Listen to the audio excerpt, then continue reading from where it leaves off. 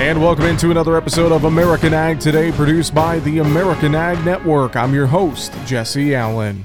And joining us now, senior animal protein analyst with Rabobank, Christine McCracken is with us. Christine, great to have you join the show today. How are you? I'm well. How are you? I am good. Thank you for the time. We are talking about a new report from Rabobank, the Global Pork Quarterly, the quarter 3 2022 report. And Christine, we look at the first half of the year, pork, we've seen a bit of a decline, it feels like, in pork exports here globally. And let's look at the second half. What are you guys seeing in this report, looking at quarter 3? Are we going to see the global outlook pick up for pork exports, et cetera? Talk to us a little bit about this report.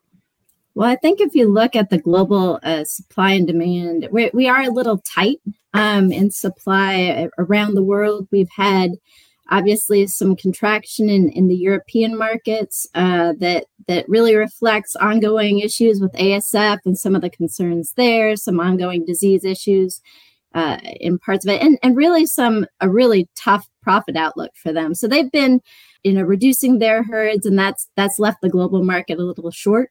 At the same time as China's reopened, it's created some incremental demand. So I think if you look on balance, we're really looking at a much better trade outlook, maybe for the second half. But there's still a lot of economic pressure that could impact that. So it's tough to say with certainty, but it sure looks like we're looking at a much better trade outlook for the second half.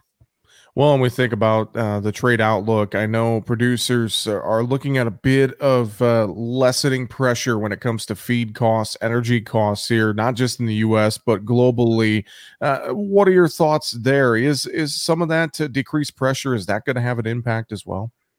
Well, I do think that it's helping, but it's at historic highs in any case. It's not as though we're going back to what we have enjoyed in the past few years. So I do think the volatility is creating some concern when you think through energy costs in Europe, for example.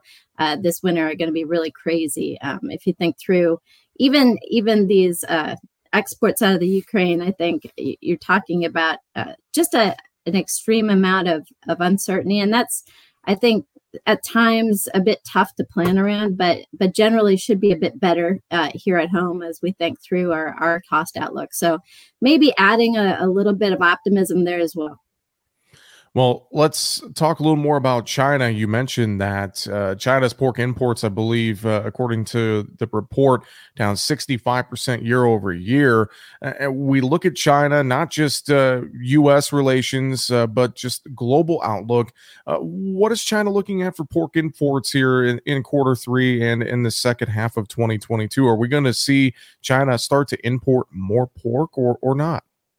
Well, that's a million or $1 billion question. Hundreds of millions. I think there's still no one knows for sure. I think that's all we do know.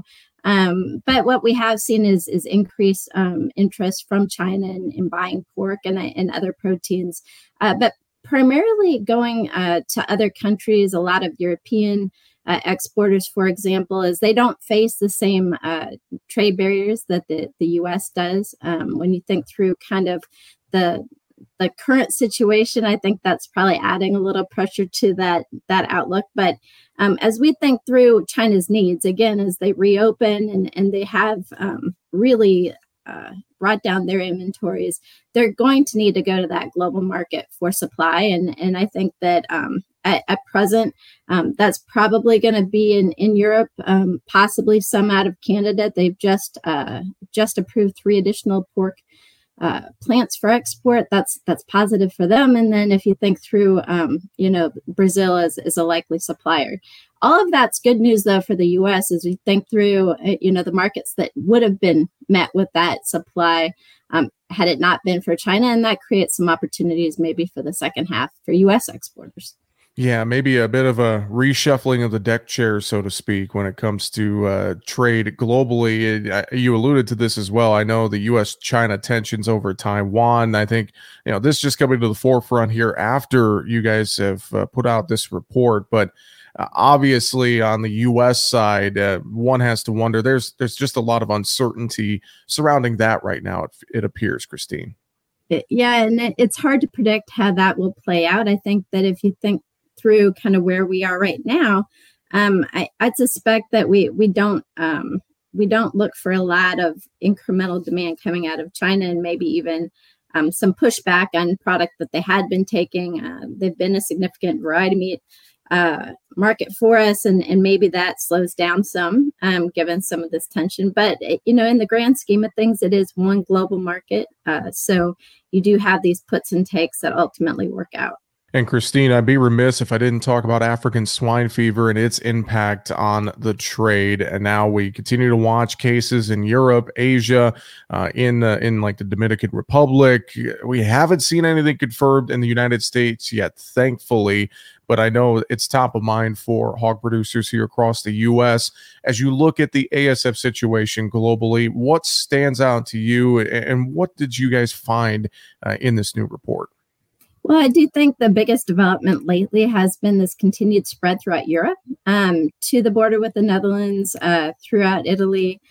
So you've seen some fairly sizable contraction in that market as a result, as they've been unable to move product maybe into export channels as they had been historically, but also creating some additional angst as it gets very close to other production regions in France and the Netherlands. So it's really, I think, when you look forward, it's really all about, would you be expanding production maybe in some of those regions where it's a real threat when it's on your doorstep? Generally, probably not. And at the same time, you're probably looking to maybe bring inventories down.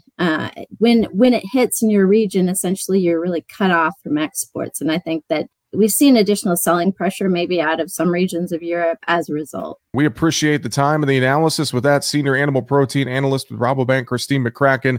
Thanks for joining us today, and we'll hopefully talk to you again soon. Thanks. And again, that is Christine McCracken with Rabobank and Rabo Research North America, and we appreciate her time. Great analysis and a good snapshot, a good look at the pork industry and the market and what we're going to be seeing for Q3 and beyond potentially here this year, and a lot of things to consider and take note of as we move forward as well. So we appreciate the time again from Christine McCracken with Rabobank and Rabo Research North America.